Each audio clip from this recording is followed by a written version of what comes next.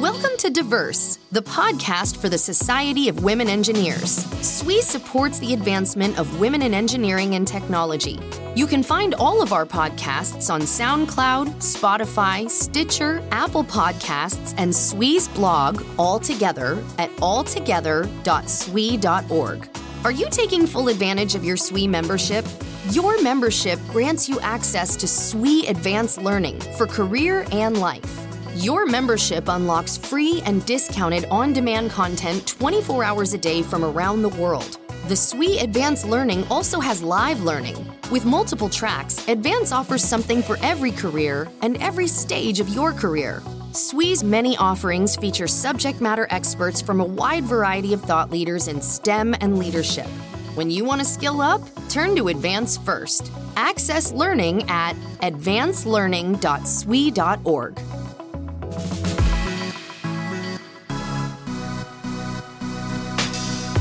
Hi, I'm Rachel Morford, President of the Society of Women Engineers. Welcome to SWE's Diverse podcast series. Please remember to add this podcast to your iTunes and like or follow us on social media. Visit SWE.org for more details. Today I'm joined by Quanya O'Neil, who is the High Voltage Circuit Breaker Production Manager for the Siemens-Energy Richland, Mississippi facility. Quanya received her degree in Industrial Engineering from North Carolina State University and has 20 years of work experience. Thanks for joining us today, Quanya. Thank you for having me. So I'm very excited. I have a lot of questions that I know our listeners are going to be very interested in hearing your answers to. We'll start with, can you tell us what led you to industrial engineering as your major in college? As a child of a single parent and from a family who had not attended college, I was determined to break that cycle. So I studied hard, I worked hard in school, I excelled in high school, and I was very good in math and science. I had no idea what I wanted to study in college, so my counselor recommended engineering. First thing that came to my mind at that time was a train engineer. So I did some research, I studied the different fields of engineering, and chose industrial engineering because I believed at that time it aligned with my passion and skill set. And it really didn't hurt that was the engineering field that required the minimal number of chemical and electrical engineering classes. Well, it sounds like your counselor really had a significant impact on your life with that recommendation. And I imagine several of our listeners have a similar story about thinking of train engineers when engineering was first advised to them as a potential major or a career. 30 years ago, absolutely. In your current role, you oversee all day-to-day operations for the plant in Richland, Mississippi. Can you tell us all what a normal day looks like for you? My day always begins with a cup of coffee, first of all, and then a morning walk to the production floor. It's always important to go to the production floor to say good morning to my team, to do a quick scan of the production area to make sure there's no critical issues that need immediate attention. After my good mornings to everyone, we have a cross-departmental meeting every day at 8:30 with our logistics, our inventory, material, engineering departments to make sure that there's no issues that are impacting our daily, weekly, or monthly production schedule. Immediately following that meeting, there's a meeting with operations and sales to discuss customer priority changes, any requests for early deliveries. And then, of course, we go back and communicate to our customers what agreements we have made. I then meet with my team leads and supervisors to discuss any current concerns for the day, any labor issues, and to assure that we're aligned on our plan and priorities.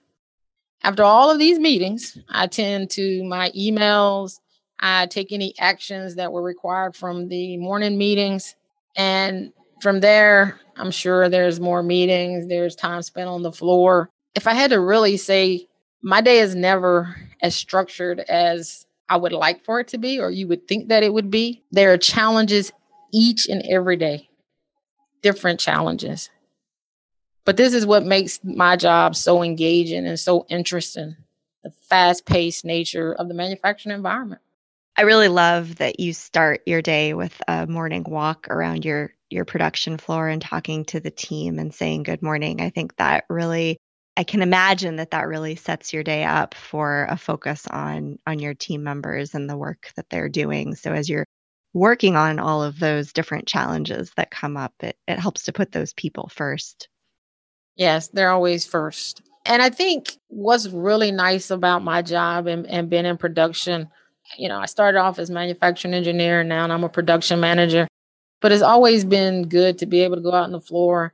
And the people on the floor all have different names for me. Sometimes it's Miss Q, it's Miss O'Neil, it's Mama Q. And that just shows you the relationship between myself and the people, which is what really allows me to be successful.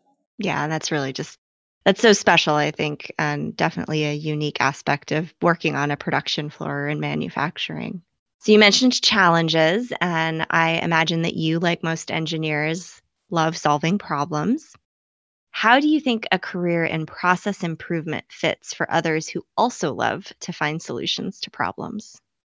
For me, process improvement is like solving a puzzle. It is a job of constant challenges and constant puzzles. Challenges of people. Do we have enough headcount? Are we losing work? Wasted resources? Machines? Is the machines uptime versus downtime? Ergonomics? Or is the job design ergonomically correct for our people? Customer satisfaction. Are we delivering product on time? Cycle time. Process improvement is a lot of puzzles, a lot of moving pieces. And if solving problems is where your passion and interest are, then a career in process improvement has allowed you to align your skills to your passion. That's really great advice. I think the fact that you can align your interest in solving problems with really putting the pieces together to solve that puzzle. And I imagine in your day-to-day work that you described, it's solving those puzzles that are constantly popping up that is so fulfilling. Working in manufacturing, what are some of the biggest challenges you face as a woman? I think one of the biggest challenges for women in a male-dominated industry is leadership opportunities. I began my career with Siemens Richland, Mississippi as the first female manufacturing engineer, the first female continuous improvement manager, the first female on the leadership team, and the first female production manager. All within 8 years of being here at Siemens Richland.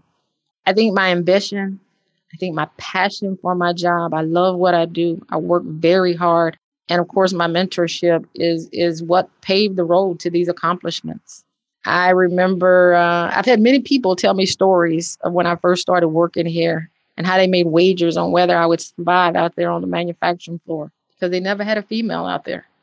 I cannot tell you that there were not difficult times or that I didn't have to ensure that my voice was heard. But I believe teamwork and commitment is what has always enabled me to achieve a favorable outcome.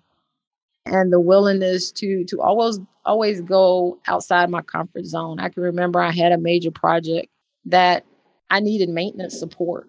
And the maintenance manager couldn't prioritize what I needed to fit within my timeline. So I had to go outside my comfort zone and help maintenance, identify suppliers to install cranes and whatever else necessary to ensure that my timelines were met because we had customers to satisfy. We had product to build. Wow, Quanya, that list of firsts that you gave at the beginning of that answer was just incredible.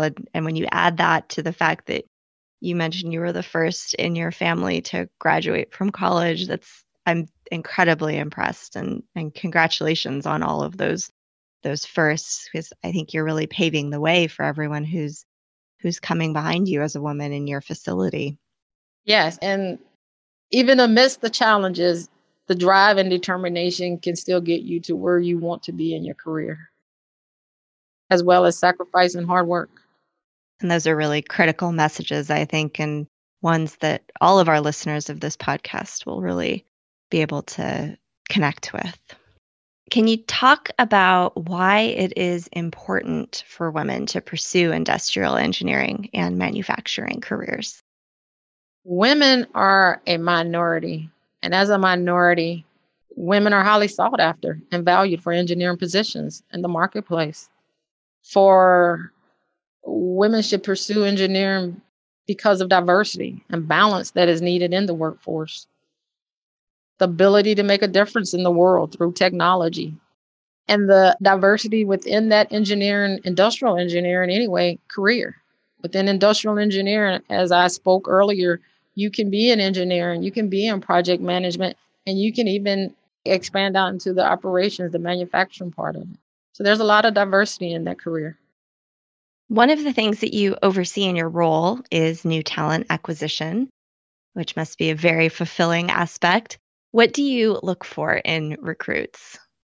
I think there's 4 critical skills or characteristics that I look for. I look for drive, for commitment. I look at personality. How well will that personality fit in with the team?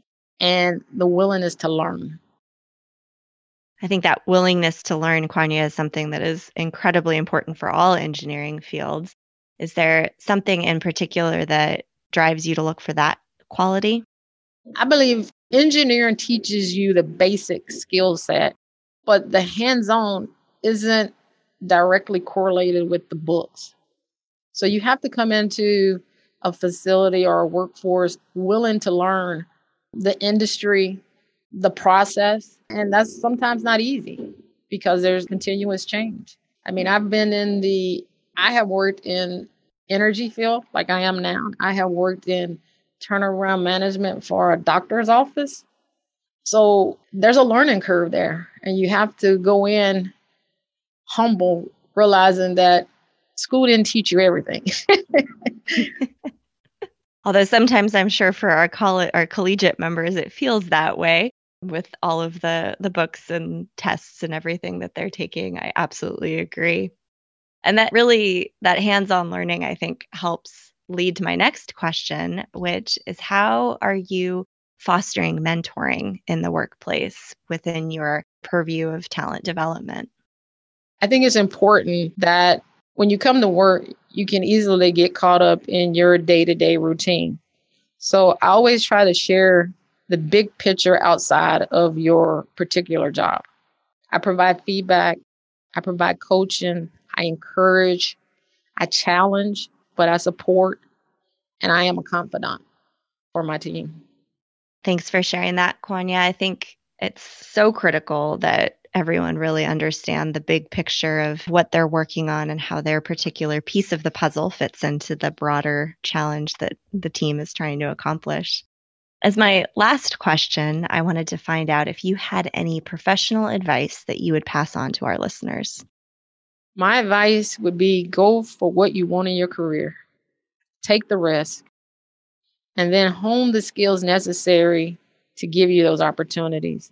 For example, communication skills, leadership development, as well as emotional intelligence.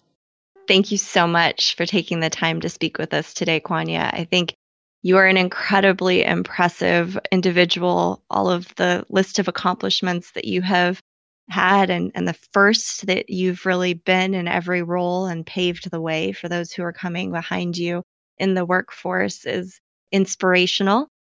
And I really appreciate the advice that you've shared with our listeners today and the focus that you have on the people in your workplace. Thank you so much for having me. I'm Rachel Morford. For all of us at SWE, thanks for listening.